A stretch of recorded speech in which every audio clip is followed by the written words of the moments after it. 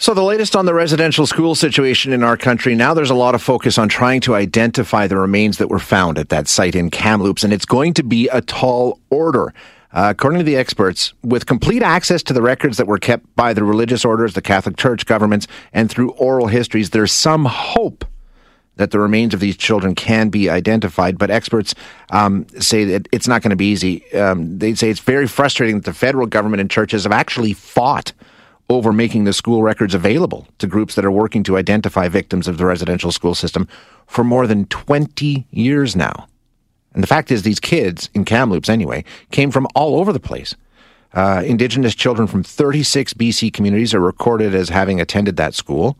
There's other files that show it could be 38 additional communities, maybe even in Alberta and the Yukon. So it's a tall order. And, you know, we talk about 215 bodies have been found. The official records, 51. So the records are very, very incomplete. It's going to be very difficult to try and sort through all of this. And that is a priority, I would think. We want to talk with as many voices on this as we can. So this morning we're going to chat with Elder Joanne Saddleback. She's joining us to give us her perspective on this situation. Joanne is the elder in residence at the Edmonton Public Library. Elder Joanne, thank you so much for joining us this morning. Thank you. We should mention that your position as an elder with the Edmonton Public Library System, that's one of the things that was in the Truth and Reconciliation report, right? That was one of the things in terms of of that long list of 96 different recommendations. This was one of them, to have people in place that can provide this kind of education and insight. Yes, but the library did have an elder in residence previously well before the recommendations, Going back to 2017. Let's talk about this latest situation. And, you know, as I was saying, it looks like they're going to be doing all the work they can to try and identify the remains that they found. Just how important is that? To me, that seems like something that just is not negotiable. We have to be able to identify these children, pay them their respects, return them to their families, whatever the case may be. It seems like that should be job one. You're absolutely right. I mean, during the Truth and Reconciliation Commission, parents were often heard, grandparents were often heard, that we don't know what happened to our child. We don't know what happened to our grandchild. There's no record. They say they don't know. So it's very important that we be able to claim our children, be able to bury them properly, be able to know what happened to them.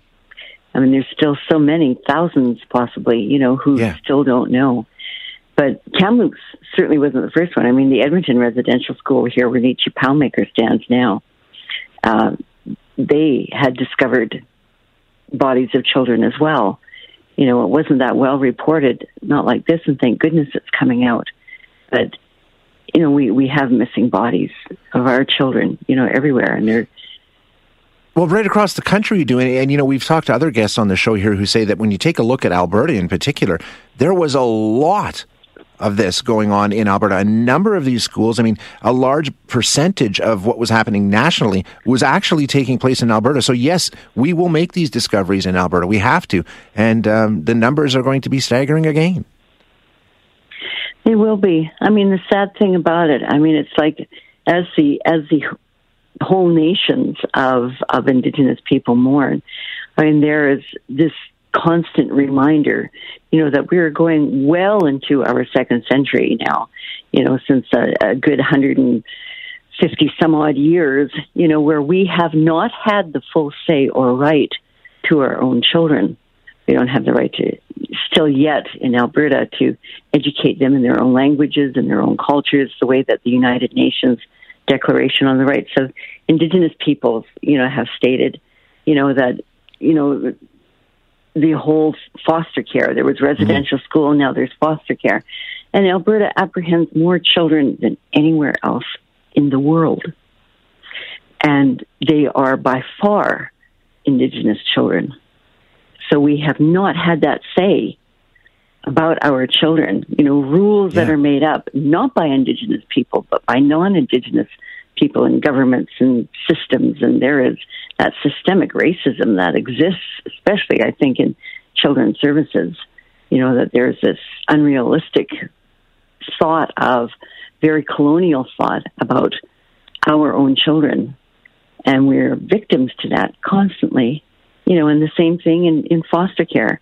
There are lots of deaths that occur in foster care. Sure. A lot of abuses that occur. So we have yet to talk about that, and for us, it's a continuation.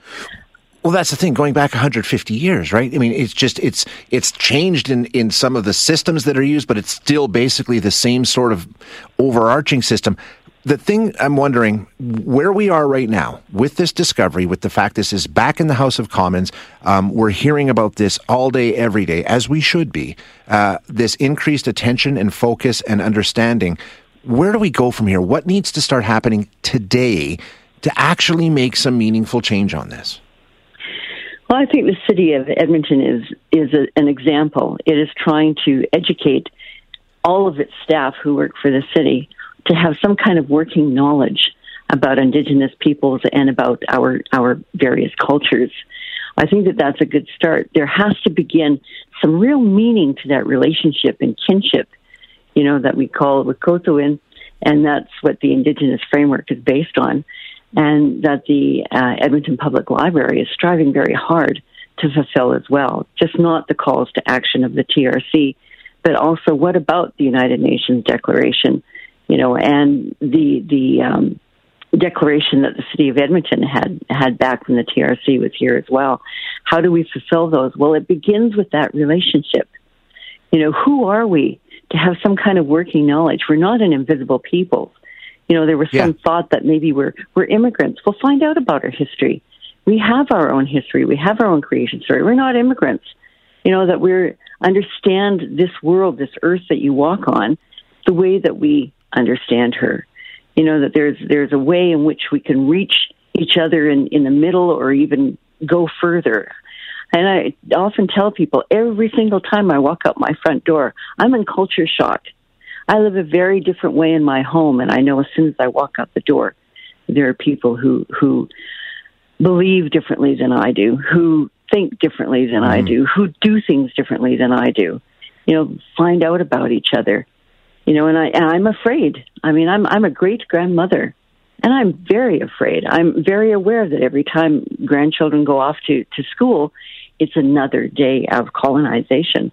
I am aware that my great grandchildren are very much in peril, of that children's services system, and there's always, that our children are trafficked. By far, between 7 and 12 years old is the age range in which our children are trafficked across, domestically trafficked across provincial lines. There's so much going on. Like I say, the Truth and Reconciliation, everybody wants to jump to reconciliation, but we have not yet finished with the truth.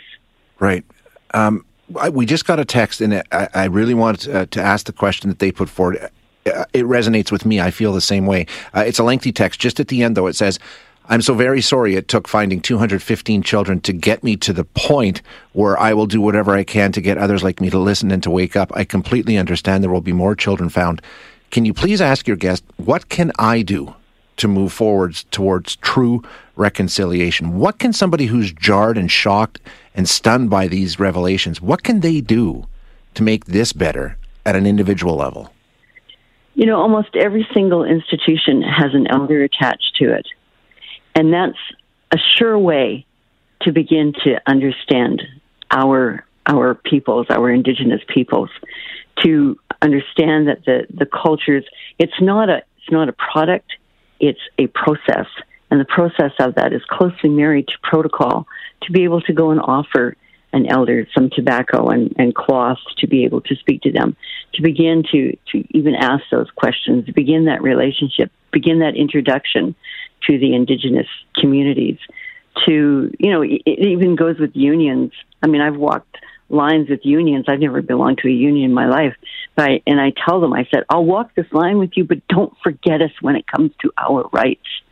And that's what this governments are often eroding all the time. To find out about what the treaty really is, that we were not a conquered people, that we signed peace treaties to avoid war, that we still sit here as sovereign peoples, and as our old people always say, what they want from governments, what they want from peoples who are non-Indigenous is acknowledgement and respect. Those two things. Just start there. Yeah. Yes. Well, Elder Joanne Saddleback, I really appreciate your time this morning. Thank you so much for joining us. Thank you very much. That is Elder Joanne Saddleback, who is the elder in residence at the Edmonton Public Library.